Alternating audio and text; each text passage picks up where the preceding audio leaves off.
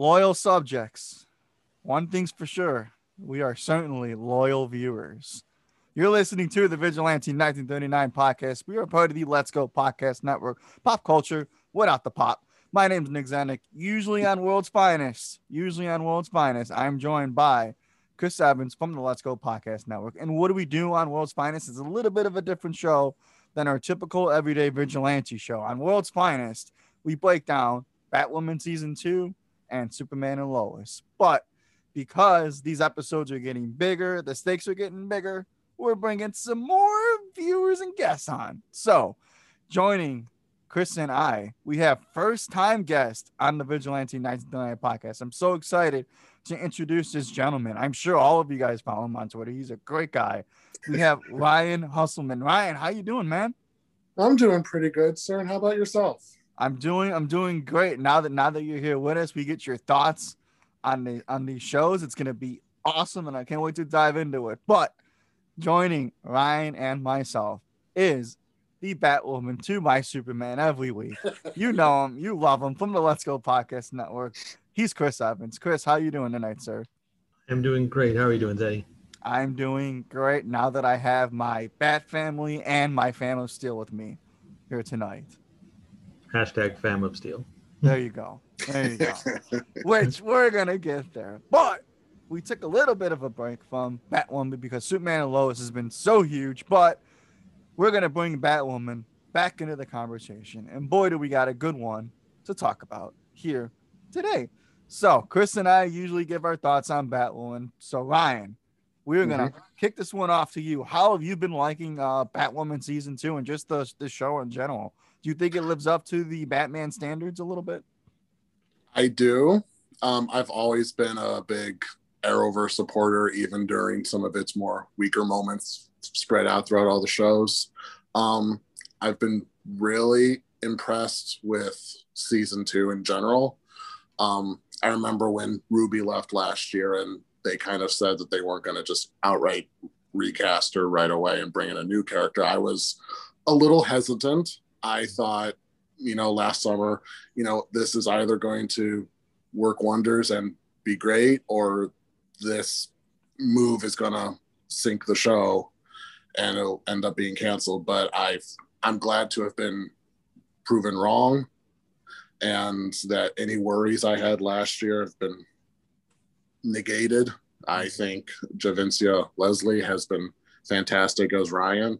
I feel like they've been handling the whole Kate Kane story decently. If we had more time, I could get a little bit more in depth there. We will. Yeah, we'll get there.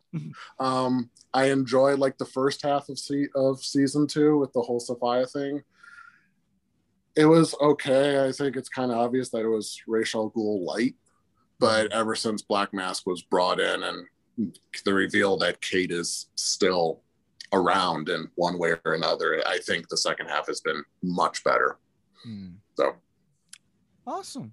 Glad that you've been digging it. That's a nice little introduction, a little bit of a precursor here. So I think we should waste no time in it. I think we get into the episode because I think we have a good one kind of digest here. So kind of picking up off last week's episode, we get Luke Fox, who was shot by Tavaroff in a very political justice, Black Lives Matter heavy episode. So obviously the ending of that was a big cliffhanger. Luke Fox, all black man gets shot by another white cop. They kind of dived a little bit into the, logistics of that. So this week, Luke Fox is in a coma. He's in this little dream state sequence that a lot of TV shows and movies kind of tend to do. A lot of times when people get shot, they like to have them in these dream state sequences here. So Luke sees Bruce Wayne, and Bruce Wayne is kind of this like Jiminy Cricket mentor figure, which story do I enter kind of type role. So that's an interesting thing that we're going to break down here. But Chris, I'm going to kick this one off to you. So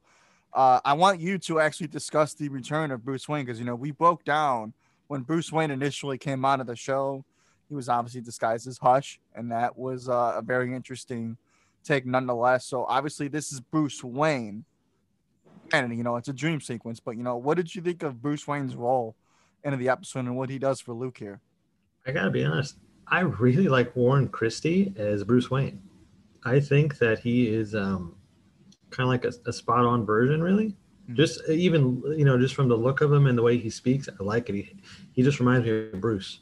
And I like the way he interacts with Luke in this kind of, it's his subconscious, but I like the way he interacts because, Luke is projecting the way he knows Bruce. Mm. This is the way they interact. I don't think this was the way like Bruce interacts with everybody. This is just based on what he knows of Bruce. So I like the way that he was used here. I didn't think of Jiminy Cricket. I was thinking more like A Christmas Carol. Sure. Like the ghost of Gotham Past, I guess. There you go. Luke being Bob Cratchit, I suppose. And so I liked what they did there. I thought that whole sequence was very interesting and really well done. And what I really appreciated about it was the emotional gut punch that was there. Mm. Because you kind of feel for Luke because he's torn in between these worlds essentially. And he sees his father's on the other side. He's like, well, I want to go be with my father. What am I living for? What is this bullshit that's going on in the world? Why am I here? And I really like the entire sequence. And like I said, I like seeing Bruce a lot. Mm. It's an interesting point. Yeah, Ryan, I actually want to pass along the same question to you. So what did you think of Bruce Wayne in this episode? I mean, throughout the seasons, they were very, very keen that, we can't use Batman. Batman's off the table. So, just to see Bruce Wayne, in Batwoman, obviously means something. So did you think that, what did you think of the way that he was utilized in this episode?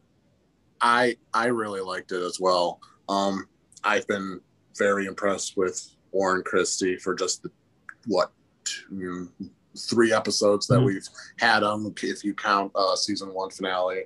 Mm-hmm. It was really interesting to know how he played, quote unquote Bruce Wayne when he was just Tommy Elliott in the season 2 premiere, and to now actually see him as Bruce Wayne. I mean, I think I speak for a lot of people when I say I want to see more of him. Mm-hmm. I really do want them to find some kind of way to bring in Bruce Wayne. I would love if they could bring him in somewhat like full-time.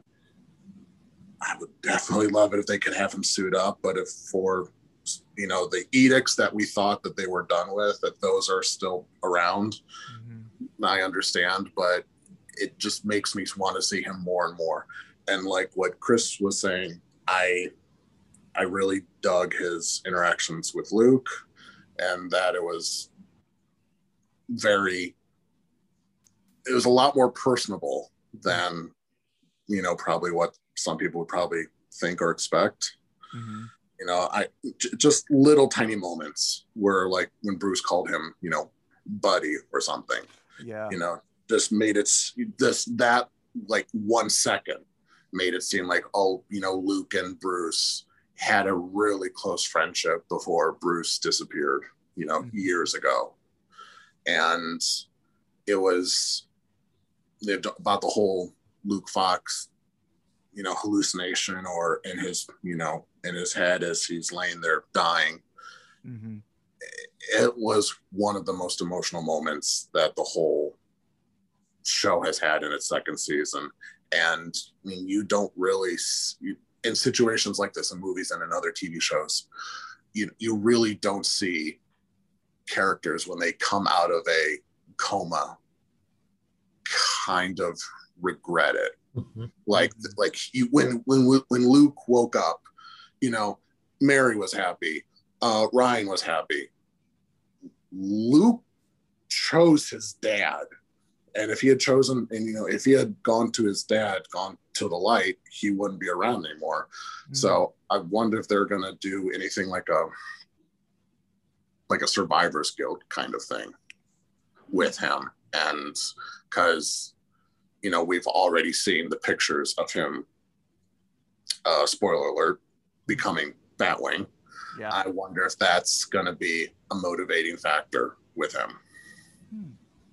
Yeah, I mean, you know, like kind of you two gentlemen said, you know, I think Warren Christie, you know, I think this is kind of the episode that should sell you on whether or not you want more Bruce Wayne. I kind of think I want more Bruce Wayne now that I've seen him because, you know, Bruce and Lucius is a big deal to me. And, you know, obviously we don't have Lucius in the equation. So, you know, Luke Fox, who's actually having a nice little showing in comics right now as Batman. So obviously, you know, they really want to nail Luke Fox in a good way here. And I think, you know, when in doubt, you know, use Bruce Wayne to that occasion a little bit. You know, it seems to have worked well in Titans with Dick Grayson, you know, using Bruce Wayne to get him to becoming Nightwing. So obviously, you know, use Bruce Wayne again to create another Bat family character, which would be Batwing.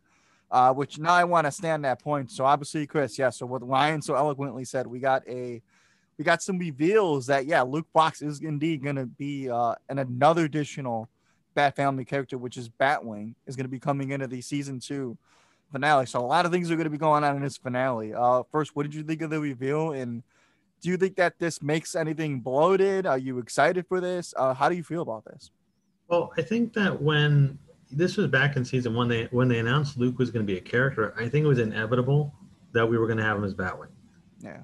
I think we were all just waiting for the why and the how. So now we have the why.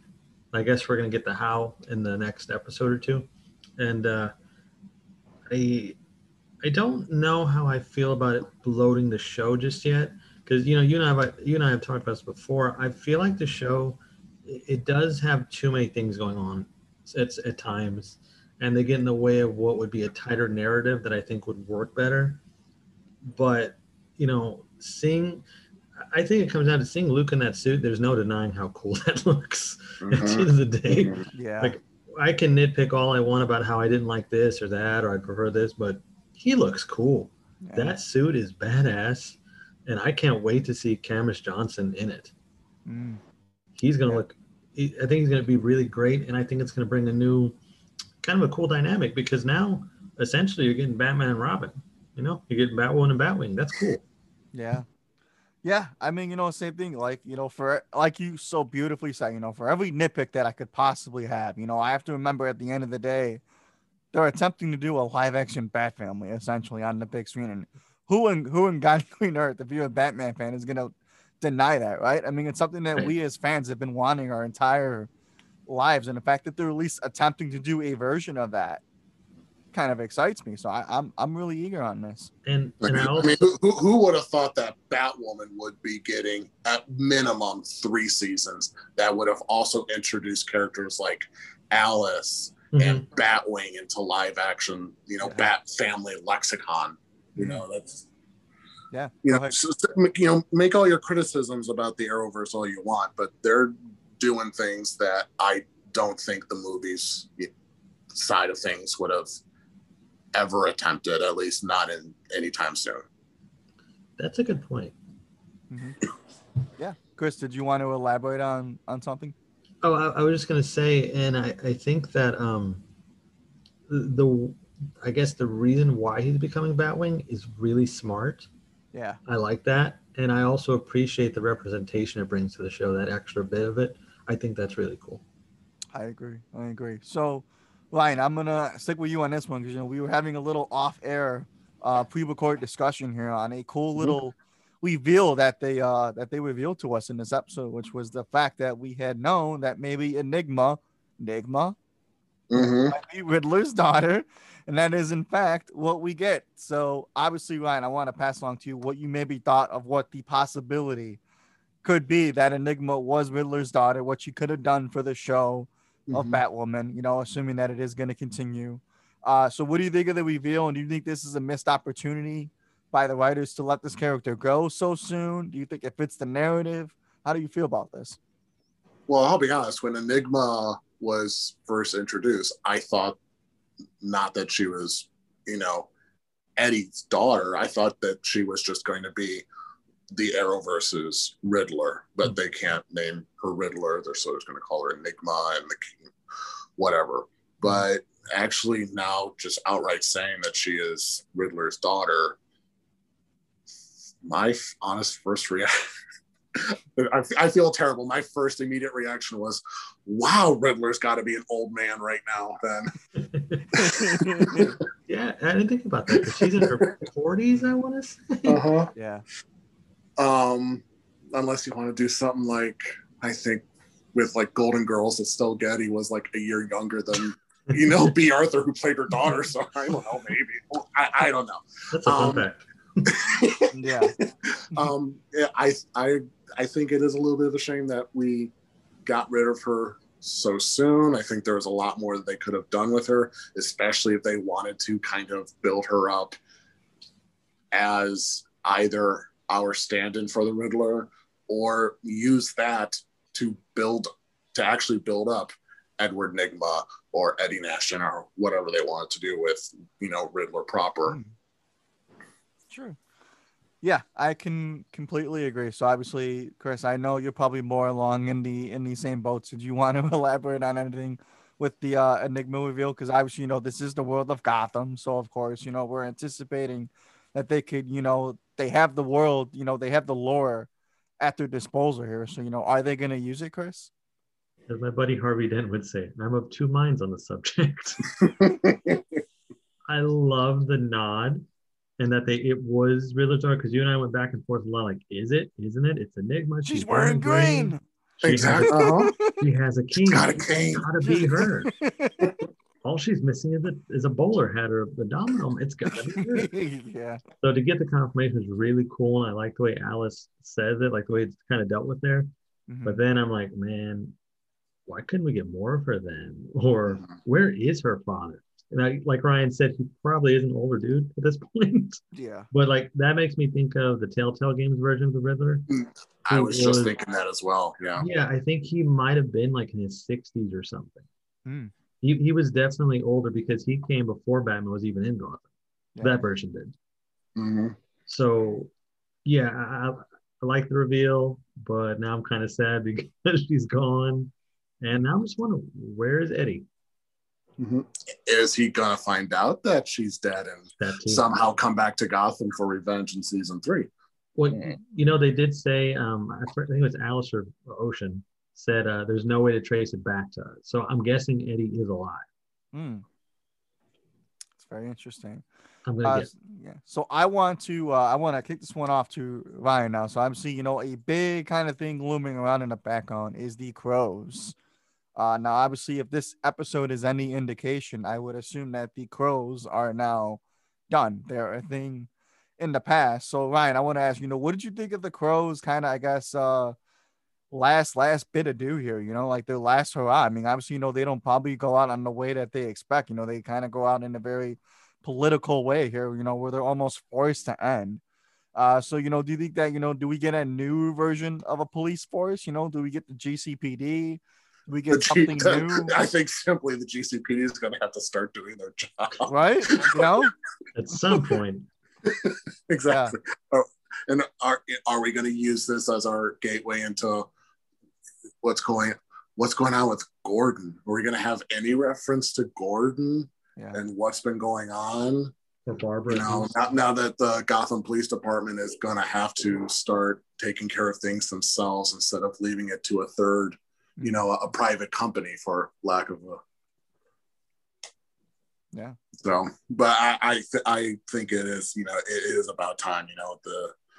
We got hints of it in the first season, but second season has really shown that just like in the early days of almost all the Batman, canon and whatnot, just like with the GCPD, the Crows is deeply corrupt, and probably was no way to salvage it except to kind of burn it down. Whether or not they're going to try and restart it in some other way, I don't know. But half joking, half serious, the GCPD is going to kind of have to start paying more attention.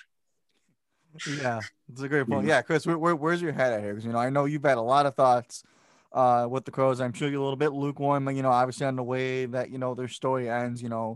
Something bigger, something hopeful. Does the Bat Family, have a bigger role here? Who is the patrol in Gotham City now? I am so glad to see the Crows gone. Nice. I've hated the Crows all this season. I think they are more useless than stormtroopers at this point. But I actually didn't mind I thought the exit was pretty much well done. I like that Jacob Kane came to the conclusion that hey, we're rotten, and there's no fixing Holds the this. police accountable. Yeah, right. There's no fixing this. I like that a lot. Where we go from here, like Ryan said, we got to see what the Gotham PD is doing all this time because you don't see them. Like, are they even there? I'd like to see like a press conference or like a scene where the police are watching that Jacob Kane press conference. Like, oh man, we got to go to work now. Yeah. Do a cutaway to 66 Gordon and Chief O'Hara being like, oh crap, we have to do our jobs now. Yeah, like, something like that because they've done nothing. It does kind of feel like that. Yeah. And I don't know. I thought they've said Gordon is dead, but I don't think they've mentioned Barbara. And as we know, Barbara usually ends up as commissioner. Yeah. In different continuities. So that could be an interesting thing to do. Barbara is a commissioner. Mm-hmm. But either way, we kind of see the GCPD. Come on now. Yeah. That's definitely. The only time we've seen them was in the last episode, not this episode, the one before it when they arrested Ryan. I think that's the only time we've seen them really do anything. There you go.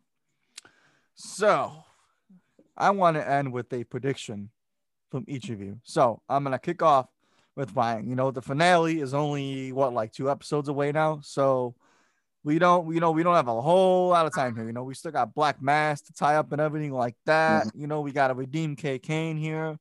Now, assuming we got a little bit of a team Batwoman dilemma going on here. So Ryan, where do you think Batwoman as a character kind of resolves? Does Kay Kane take back the mantle?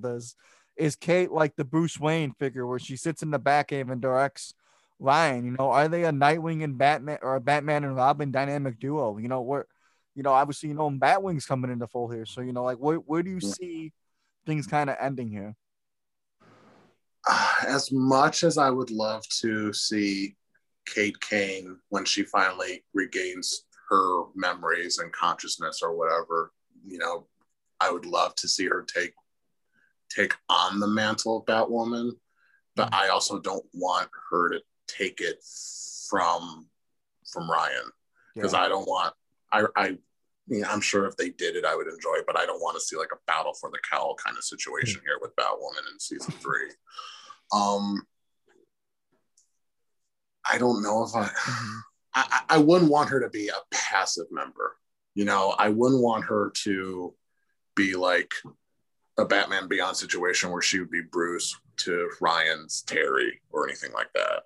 I would still, mostly because I just want to see Wallace Day suit up and kick some ass. I don't think I'm asking for a lot there. Yeah. My prediction is I would hope that maybe we have 2 Batwomen. Maybe Kate takes on the Batwoman mantle again and Ryan becomes Batgirl or something. I don't know. I'm not really good at predictions. I'm sorry. No, you're good.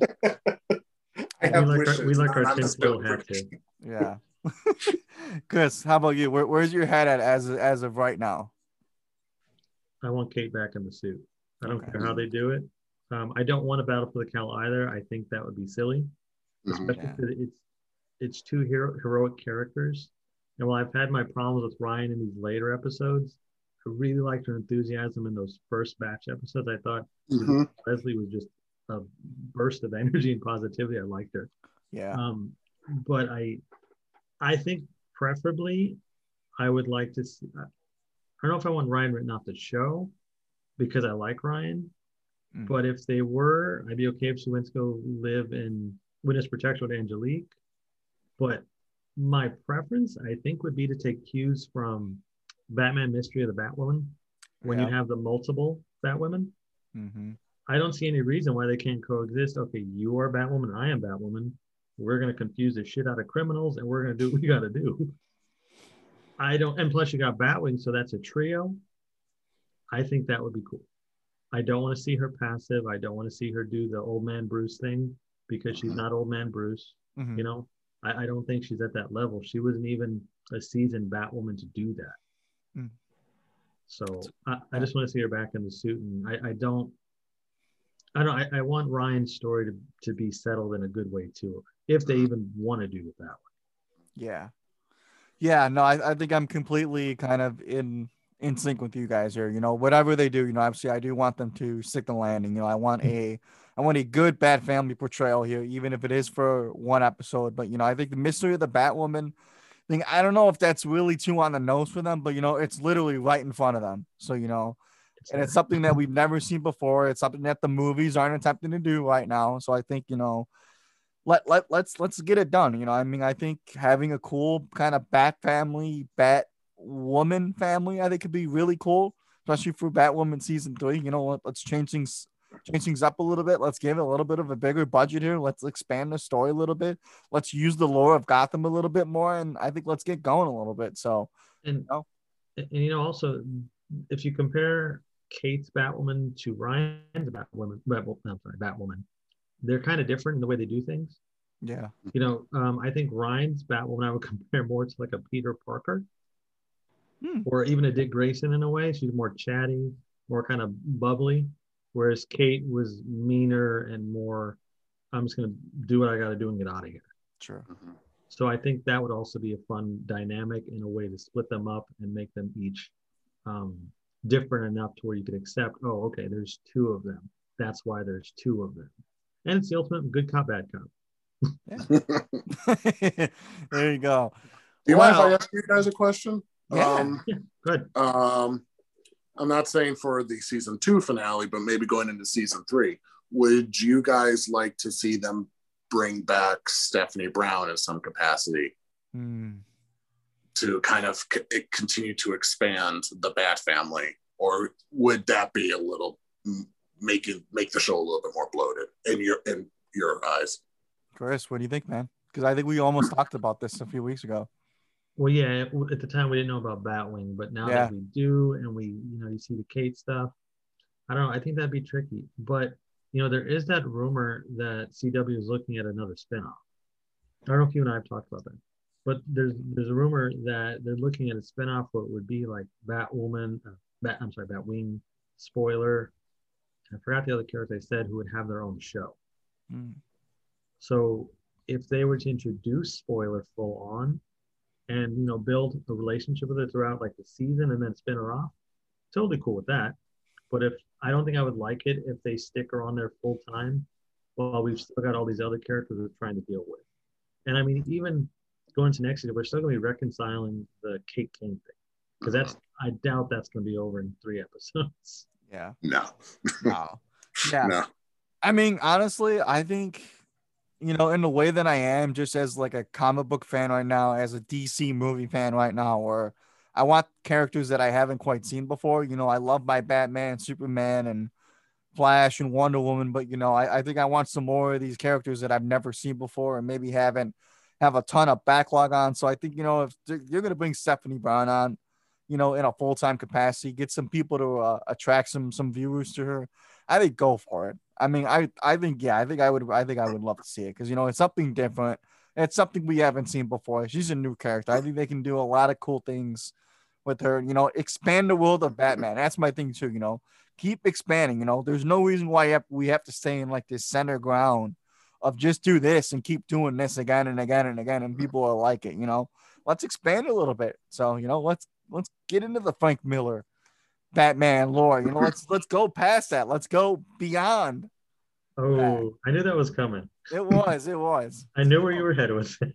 Yeah, but yes, I would be all for it. I think I would love to see it. But I think that's going to put a pin into our Batwoman season 2, episode 15, Armed and Dangerous discussion. Please. Oh, what's up? Sorry, we didn't get Ryan's opinion on that one. He asked us the question, but we didn't get his answer. Oh yeah, Ryan. What do you? Sorry. No. I don't know if I'd want to see her.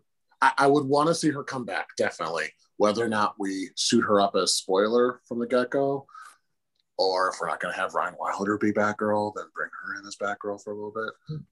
But I thought that they did, just in the 40 minutes or so, I thought that they had great, Stephanie Brown and Luke had great chemistry. Mm-hmm. And whether or not that would lead to something more or just a teammate partnership kind of thing, I would love to see that explored more.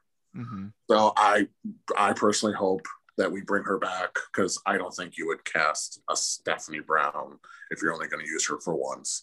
Like I thought with Warren Christie as Bruce. Okay, yeah, I know we're going to do Miss Hush, but we're not going to do it. It's just a one-off appearance. You don't do that. So I'm hopeful. I don't know where to go in the future, but I hope that she at least in season 3 comes back somehow. Oof. Ryan, I love the word hopeful that you just used there. I love the word hope that you just used there, because now you handed me the ball and now I'm gonna run right with it. So on the other half of World's Finest Show, we get Superman and Lois. That's right. Yes, we do. So obviously Chris and I always love to get how we've been loving the show week to week, because it seems to change every week, and that's the great thing about this show. So Ryan, we've never verbally even chatted about Superman and Lois. I've seen some of your tweets on Twitter. How have you been liking Superman and Lois thus far? 9 episodes in. I like it quite a bit. Understatement. I absolutely love this show. I am just so happy that we finally have that Tyler gets to be his version of Superman outside of just a couple of scenes in an episode of Supergirl here or a crossover there. I'm just so glad that he's finally getting to, kind of, how do I want to word it? Make the suit his own instead of just wearing it temporarily. Yep. So I absolutely love it. I absolutely love Bitsy as Lois. She is, with just 9 episodes plus Elseworlds and Crisis, probably would have to put her neck and neck with Erica Durance as my favorite live action Lois Lane. Yeah. Because I love that she's giving us the takes no prisoners kind of investigative reporter, that she doesn't let anything stop her no matter how dangerous it is. Mm. And I'm actually really enjoying the kids.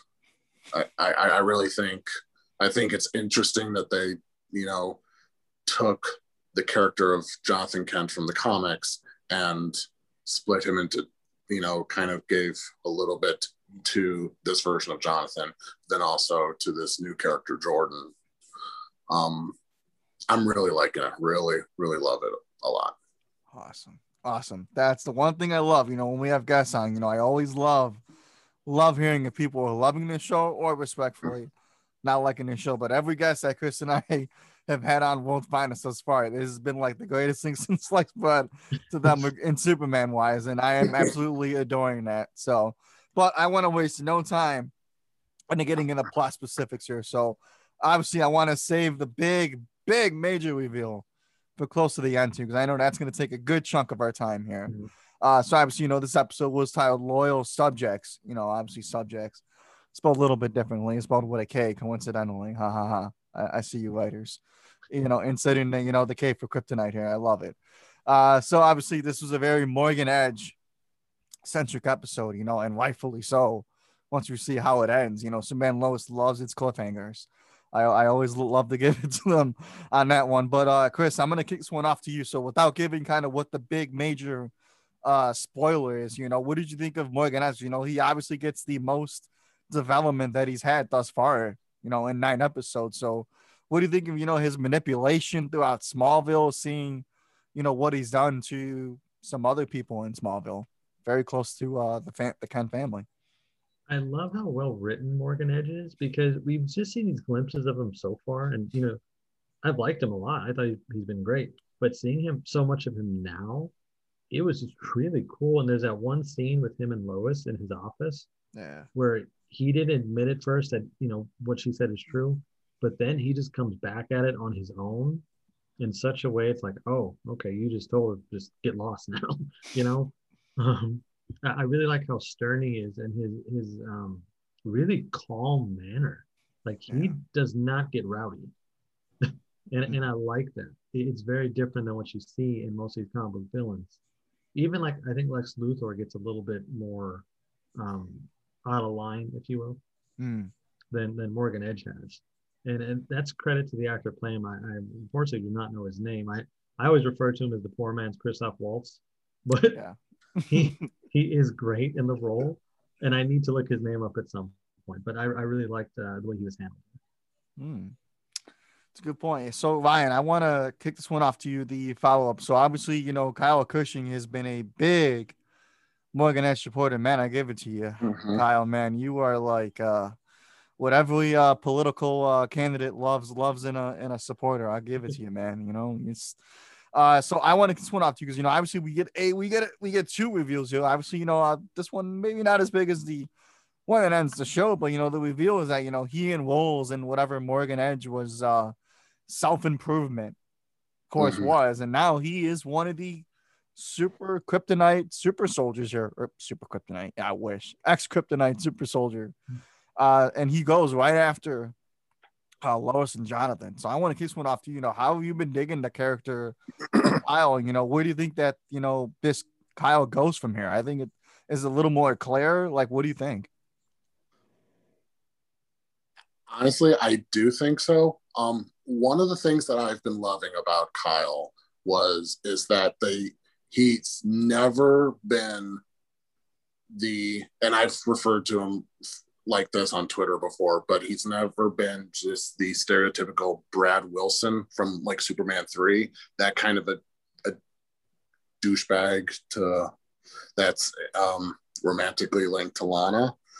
He has been walking this very fine line of he's got a lot of great redeeming qualities. He really is trying his best to be a great father and a loving husband. You can really see that he does struggle with it and try. But then he is such an apologist for Morgan Edge that it just makes you want to like kind of grab him by the shoulders and shake him so that like, wake up. Morgan is not this fantastic, savior that you think he is. And even with the reveal tonight, like it was with the episode, it was quite a bit of a roller coaster because we go from him saving his daughter's performance at the school function thing musically, which I thought was a wonderful and lovely and beautiful moment between the two of them, to going and threatening Lois and Jonathan and almost incinerating both of them with his heat vision, only to get punched out of the barn by Superman. And then when he comes back to Lana,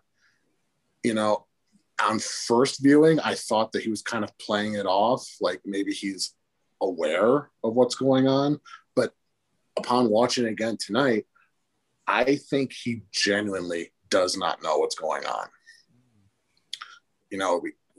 When he says he, woke up with, he blacks out and that this isn't the first time that this has happened and that he's kind of terrified about the situation.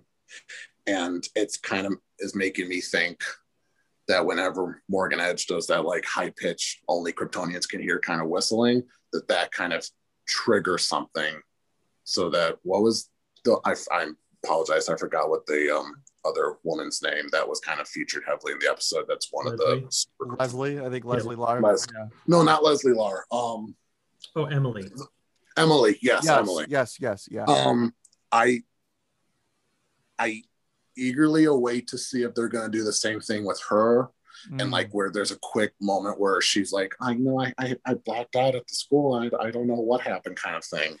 So I don't think that these people are, at least most of them, are not as aware of the situation. Is what I think.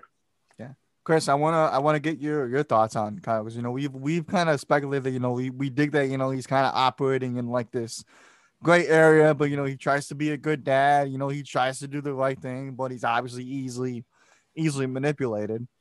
So now seeing that you jokingly said that Lois is the key, and she still is. She is. Is Sarah also going to be the key now when it comes to Kyle? Fun fact before we get into this, the hug that they shared on stage after the performance thing? Yes. Just between the father and daughter? That was even scripted. That was a real thing. Yeah. They both awesome. got overcome with the emotion. They hugged each other. And It was cool. Yeah. Is Sarah going to be the key? I don't know. I don't know if she's going to be the key, but she's important. She's going to be very important, I think, going forward. And Kyle is, I'll make a bold statement here. Kyle is one of the best characters on the show. Mm-hmm. Yeah. I hated him from the start. I thought he was just a jerk. But the way he's progressed in just 9 episodes, and you got to see the layers of him, I like the way that they're handling him. And I agree, he doesn't know what's going on. Yeah. And neither does Emily. So I think that's a very interesting thing to play with here. Because it's very much like a Jekyll and Hyde, but your Hyde is a crazy Kryptonian killer. Yeah. And he just wakes up in a field. What happened? I think it's very interesting. And I do think they've kind of played their hand, though, with where something's going to go with this, which I know we'll get more toward the end. But yeah, Sarah, I think is going to be extremely important going forward, especially with the development of Jordan's powers and what I suspect maybe Jonathan's powers emerging. Because I just can't accept that he does not have powers yet. Yeah, I'm with you. I think Jonathan's going to develop some kind of power. He's got to. He's got the Kryptonian DNA. So yeah, he's got the name, the DNA. Oh yeah, come on. The writers are just saving that for the biggest moment possible. Right. It's the worst kept secret, I would say. Yeah. But I'm hoping. We'll see. Yeah. So I actually want to talk about the action sequence that we get involving Superman this week. Now, Ryan, I'm going to kick this one off to you because, one of the fascinating things that I've noticed Superman and Lois is really doing is they're making Superman like a global hero here. They're not just having him stick around in Smallville and the Metropolis. He's going to New York. He's going to Mexico. He's going to Spain. So obviously in this episode, he was in Mexico and he obviously goes to stop what would be a slam dunk bank rescue, but he's a little bit rattled. Something's not quite right with him. And then obviously we later find out that he was infected by the synthetic kryptonite from last week's episode. So what did you think of this Superman action sequence, and how have you been digging, the action involving Superman thus far, Ryan? I think it's been absolutely stellar. I really don't know the difference in budget now that HBO Max is a little bit more involved with Superman Lois compared to the other Arrowverse shows. But then if you also look at Stargirl, it's like they're kind of on the same level as production quality wise. I have been very impressed with all the effects work, the stunt work, CGI. I mean, I am an apologist for Arrowverse CGI, but Superman Lois is definitely in a little bit of a league of their own. But like you said, I absolutely love that this show shows Superman as a global hero. And I know that there have been debates in Superman fan community about the whole truth, justice, and the American way thing and wanting Superman to kind of stay local. I mean, Clark Kent was raised in rural Kansas. Even though he is a global icon and a global hero, he is, there's still going to be a little bit of that Americana approach to it, or at least his mindset is. Yeah. But he's also had 15, 20 years to kind of make himself think of himself as more of a global figure instead of I'm an American, but I have these powers. So that's kind of how he goes about doing things. But just in general, I do absolutely just love that we're seeing him, in, what was it, China or something with the bridge, and now in Mexico City. Yep. Doing a very, and I'm sure, I don't know if you guys have seen, you know, the meme edit or something going around on Twitter, but kind of superimposing Zack Snyder's Justice League, the Wonder Woman music over his, you know, slow-mo fight. I haven't seen it. Knocking out the people. I loved it. I thought it was great. Oh, yeah. I didn't see that. Yeah, you know, he quite holds his own, too, even while under the effects of kryptonite. So obviously, you know, this does kind of hold a new canon of, you know, Superman. You know, he's in that veteran stage. He can kind of hold his own a little bit. He's more of a grappler. He's more of a fighter. He doesn't give up so easily, and I love that about this version of Superman. But Chris, I want to pack this one off to you now. So obviously, we know that he was suffering from the effects of synthetic kryptonite, but we also find out that Jordan was also suffering from the effects of synthetic kryptonite, but he had it much, much worse. And man, did I feel for that kid in this episode. So we get a very, very unique sequence where Clark takes Jordan to the Fortress of Solitude. So to literally burn the kryptonite out of like his cells, like out of his body. And we get a really, really touching scene between Clark and Jordan as a whole that really hit me. So I want to get what you thought, Chris. What did you think of the development between Clark and Jordan? Because the writers really seem to be leaning heavily into that, more so than with Clark and Jonathan, I would argue. Well, yeah, I think Jonathan and Lois are kind of the other half. But the scene with Clark and Jordan and the Force of Solitude, it's scenes like that make this show amazing. Clark is not in a suit. He's not doing anything like Superman-y. He's just sitting there with a kid being his father. And the fact that it is so engaging and emotional and you can't look away from it speaks volumes for how well this show is written, its characters. So that particular scene, I absolutely loved it. I did think it was a little strange how there were just like these sniper lasers on him and that was doing it. Yeah. But it was fine. I mean, it's fine. I don't know any other way they could have portrayed it. Whatever. Right. I think it would have been a little too expensive to, hey, let's go fly through the sun real quick. So this is what I thought they were gonna do. All right. It's sad. Like I was thinking they're gonna stick him like in a tanning bed kind of thing. That's what I was thinking. Or was Clark gonna pull another Man of Steel here and just burn it out of him? That's what I was expecting too. Like, maybe, okay, open your mouth. We're gonna do this. You got it. I mean, even that scene in Mexico and him going around the world, they're Snyder fans. They are big Snyder fans, and I love it. But anyway, I like that scene. I thought it was very good, and the way it's handled is really nice. And Jordan's his reaction to the gas, that was unexpected. He's like sneezing ice everywhere. Yeah. And at first think, okay, that's just annoying. But then the build up to it, and you realize, no, his lungs are freezing. Like he's in real danger. It's cool. I like it. Yeah. And, you know, boy, is Clark going to now need all the help he can get, gentlemen, because let's not waste any more time, guys. Let's get into the big, major reveal here with Morgan Edge.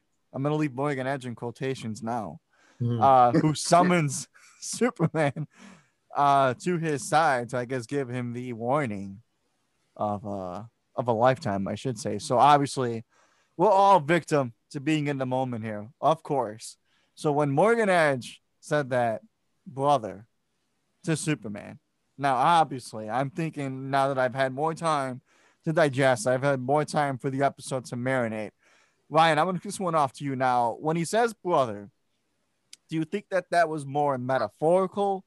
Like, how you and I are talking, like, what do you think, brother? Like, we're not related, but, I'm calling you brother, like that kind of sort of thing. Or do you think that he is an original character created for the show? Is he a secret villain miraging his Morgan Edge like Zod? I don't know. So where does your gut instinct tell you about that reveal? I mean, because that's a major, major twist, man. Well, brief context, for the last couple of weeks, I have been hearing, I don't know if it'd be rumors, but fan theories that, Morgan Edge putting all these Kryptonian souls into people's bodies, that quote unquote Morgan Edge would be Zod in Morgan Edge's body. So I've kind of been hemming and hawing about that for the last couple of weeks. And so when he, back on Tuesday night, when he started to levitate and start telling Clark, oh, I've had these powers for as long as you have, ever since I came here. I still was kind of in the, okay, are we doing some like weird new version of Zod? Because I know pre-Crisis Arrowverse Zod is dead, but now post-Crisis we can do anything. But I feel like if it was going to be Zod, they would have, just to kind of like put a final stamp on the cliffhanger and make us wait in anticipation for next week, they would have just said it at the end. I'm to kind of bring back the whole Harvey Dent I'm of two minds here thing. If we are gonna do literal brother, I'm wondering if this is gonna be some kind of adaptation of Hell. If we're gonna do that. But I can also see it being just some other kind of Kryptonian, the offspring of someone else that maybe Jor-El knew about. I'm just very curious. I'm not sure what to exactly like think. I've got a couple different ways my thoughts can go down, but I don't know which one to go with. Well, let's play around with this. Let's sit on this for a little bit, because obviously this is the biggest thing that the show has kind of revealed to us thus far. So, Chris, where is your head at? 'Cause I know you and I have had a lot of talk. I mean, I don't think not even 5 minutes after the episode was over, and I had a whole like mini chat of people like, "Whoa, do you think this is Zod? What is this? Do you see that reveal?" So, obviously, Chris, I want to know where your head is. I know you were under the distinct impression that they were going to reveal Zod in some form or capacity. So, do you still think that that's in the cards? What do you think the reveal? Because obviously, that Kryptonian crest too is kind of what throws me off a little bit, that Morgan Edge was wearing. Morgan Edge did not train on a farm. It is Zod. Nice. I'm still sticking with, I think it's Zod. To me, that makes the most sense. I know that the pre-crisis, he's dead, but anything goes now with this new part. We don't even know if this version of Clark is in that same universe. We haven't seen Supergirl, I don't think she's even been mentioned. And I remember in the finale of Crisis, he didn't even have the twins at that point. Like at the start of the episode, he does not have twins. Then at the end of the episode, he suddenly has twins. Things are different. So I'm going with some form of Zod. I like what Ryan said. Maybe it's Zod's consciousness in this body. Sure. That could be it. Or I think because of the wording, he's a full-blown Kryptonian. I don't think he's a conscious kind of guy. Okay. He said when I came to Earth. So I think it's got to be Zod. Or there is another character. He's kind of, I think, a recent addition to Superman lore. He was in the Bendis run Man of Steel. I forgot his name, but he's like a big Kryptonian guy. Maybe they could be doing that. But as far as I know, nobody likes that character or that story. So I'm sticking with some form of Zod. I know I mentioned to you maybe it's like Brainiac somehow. Sure. But that's probably reaching because I just want to see Brainiac. I really want to see Brainiac too. I'm sticking with Zod because the crest and everything, it just makes sense. Yeah, I'm kind of with you guys. And obviously that twist and reveal literally like blows my mind. I thought the Kyle thing was crazy enough, but when they do this, where he's like, well, brother, you see what I'm gonna do now. Now, I will admit, on the criticism side, yes, it is a kind of a cliche that, the villain happens to be his brother, his long lost brother that Superman didn't know about, or that he didn't know about. To me, I'm on the fence. I think it could be cool. The show hasn't let me down yet. It's kept me guessing every week. I've dug all the twists and turns that they've thrown at me. They've all kind of really came at the right time, which I've dug. But, as far as what the reveal goes, and obviously I know that Smallville kind of toyed around with that idea a few times too, more recently with like the Doomsday season where, it was a human character that transformed into Doomsday, but he was more or less the the son of Zod. So, and he was just happened to be on Earth in Smallville the whole time. I think that was kind of a retcon that the writers did, because the writers played around with that show quite a bit. So that is obviously my critique, is that, it is easily retconable if he's going to be his brother, because then they could easily kind of change that if they wanted to. But if it is his brother and it is an original character, I give the writers that much more credit, because that's something that has not been pulled out of the bag yet. It hasn't been done before. So I would think I would be all for it. My curiosity goes is like you guys now. Is it going to be Zod? Is it going to be somebody else? Did they just give Morgan Edge power so they can do the infamous Lex versus Superman battle that they always seem to want to do, where Lex has got to have powers because he's got to go up against Superman? Because I think we're all on the boat now that's going to be the finale, is essentially them two going at it. It's going to be the Kryptonian army coming full circle. It's what John Henry Irons was talking about. So yeah, I don't know if you guys wanted to expand on anything else, but it certainly blew, I think, all of our minds, no question. I'm sorry, Chris, go on. Oh, I was going to ask something. Go ahead, Ryan.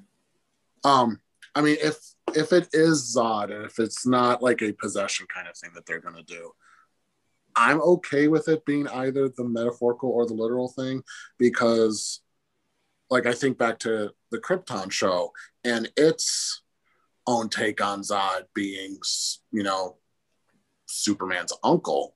And I really liked that they played around with that. So if they want to do this as Zod is his, more quote unquote Morgan Edge's Zod, but he thinks of all Kryptonians as his brothers and sisters, or he does actually, there is a blood connection to Clark, or maybe this is if we want to say that Morgan Edge and Clark are roughly the same age, then maybe Zod did the exact same thing Jor-El did and sent his son to Earth as well, but didn't let Jor-El know or something. Yeah. I'm like what you said. I have not been disappointed in anything the show has done. So whatever avenue it wants to go, I want to see it play out, and I'm sure that one degree or another, I'm going to enjoy it. Yeah, they did lean heavily into the meteor shower. I know Clark really made sure to mention that, who knows what came in that meteor especially shower. This episode too. And he said that there was more than one. So that it lasted, that it was like worldwide, and it lasted for like a whole week. Yeah. So, but Chris, what's up? I know you wanted to expand on something here. I was going to ask you, what if it is, Ryan can answer, but what if it is literally a brother he never knew he had? And whether it's Zod or not, what if they do decide to give him a brother and see how that plays out? Because we've seen this with like Batman. In the Court of Owls, the Talon was supposed to be Thomas Wayne Jr. But as we know, that didn't go over well with fans. It was thrown under the rug. We haven't really talked about it since. Yeah. Would you guys be okay if this is literally his older brother, as it would seem? Because I'm gonna guess Edge, or whatever he is, has about 10 years on this Clark. That's my guess. Ryan, what do you think? I would personally be okay, because I try to take into context, well, this is just one adaptation of DC in the Infinite Universe. So if in this incarnation they want to give Clark, a brother, to some degree, I'm perfectly okay with that. I'm fine with them playing around with canon for a little bit. And just for the record, I kind of liked that the whole Thomas Wayne Jr. Talon thing. I did too. I kind of wanted them to stick around with that, because I thought that was kind of cool. I wish they would have. That's just me. So yeah, we're New 52 fans. I get you. Yeah. Yep. Yeah. I think I would actually kind of be okay with it too, to be quite honest. Now, obviously, I am a stickler for things like continuity or anything, but I'm also somebody that, while I've already made the point that I want these newer characters, these newer adaptations, if they want to give Superman a brother, they think that, it's 2021, we got to stop doing the same Superman story over and over again. We're never going to know if we never try, kind of type thing. So, if they do want to give this a shot, let's see Let's see how people react to it. And if they don't like it, let's maybe do a little bit of course correcting. Let's not give up so easily. I mean, he is Superman after all. He is the most inspirational, hopeful guy in DC lore. Let's see what we can do here. I think, they've kind of showed how hopeful Superman can be, how inspirational he can be. Maybe this is a thing like the Aquaman movie here, where it's like that Patrick Wilson, Jason Momoa thing where he's the villain at first, but then maybe he comes around a little bit. Maybe he's an anti-hero at the end of the season. Maybe Clark defeats him. Maybe he puts him away. What I don't think is going to happen, I don't think he dies, because I don't think they want to see Superman killing anybody more. But that's just me. I could be completely wrong. I don't know, but we'll see. Although it would be fun to see if Superman fandom would lose its ever-loving mind. Yes. If Superman breaks yet another Kryptonian's neck, or whether or not this would be okay, but if God forbid Snyder does it. Oh, I forgot they're really loving the Snyder stuff. Never mind. They are. Yeah. Never mind. I'm thinking they're gonna do the Phantom Zone. Just don't put Lois and Jonathan in the mix in there, because you know what's gonna happen then, gentlemen. Don't put them in the corner. If that's the case, then when that episode airs, I'm not going to go on Twitter for a week. I'm just going to let this blow over. Yeah. I'm just going to wait and talk about it here. Yeah. Right. Exactly. Oh, man. Well, gentlemen, I think let's not have our brains here explode a little bit. I think we've had a very, very great discussion with Batwoman, with Superman and Lois. It's another great episode in the books. I can't believe that we're actually 9 episodes down. Episode 10 is on Tuesday. I think we're 6 episodes away now. Man, this is flying by. But, having a Superman show every week has truly been incredible. Ryan, I want to thank you so much again for coming on. You have survived your first guest appearance on Vigilante 1939. You have been a worthy addition. Well, thank you very much, my friend. I want you to plug everything that you got on Twitter, where everybody can find you, please. Oh, God. The only thing I have on Twitter is just my personal account, @TheAmazingRyGuy. So I got nothing else really to promote right now. So awesome. Chris, my guy, the other half of the world's finest here. I want you to plug everything that you got at the Let's Go Podcast Network and where everybody can find you on social media. Sure. You guys can find me on Twitter at thatchris70. Please give the Let's Go Podcast a follow on Twitter as well. You can find my comic book reviews and my Batwoman reviews over there. I also do a show usually on Saturdays called Let's Go Live with my buddy Emmett Davis. This week we got a special episode. It's going to be on Sunday. I'm calling it a super show. Nobody else is but me. So the super show is on Monday. We're going to have a lot of guests, including someone you've just heard on here. And we're going to be further discussing the idea of what comic book film has had the largest cultural impact. So keep an eye out for that. Ooh, baby. Can't wait for that. Well, you guys can follow this show at Vigilante 1939 on Twitter. Please head over to Apple Podcasts and iTunes and consider leaving us a rating and a review. The reviews really do help this show grow. It kind of pushes the algorithm a little bit of people finding us even faster, and we certainly want people to find our show. Please consider checking out our TeePublic store. Just search Vigilante 1939 podcast and help yourself. The weather's changing, so let's change with it. Grab yourself a t-shirt, a tank top. I don't know. Help yourself to anything you like. But as far as where you guys can follow me, you can follow me on Twitter at Zeddy, because at the end of the day, I'm whatever Twitter needs me to be. You can read all my film and TV reviews. That includes Superman and Lois at www.letsgopodcast.com. Like Chris so eloquently said, follow the Let's Go Podcast YouTube channel. There's tons of sub shows that I'm sure you will find one that's right for you. But until then, that is going to put about a cap into this world's finest episode. I cannot wait to be back next week with another episode of Batwoman and Superman and Lois. It's going to be great. But until then, as Christopher Reeve Superman always said, we're always around. So just remember that. And of course, as Michael Keaton's Batman always says, I want you to tell all your friends about me.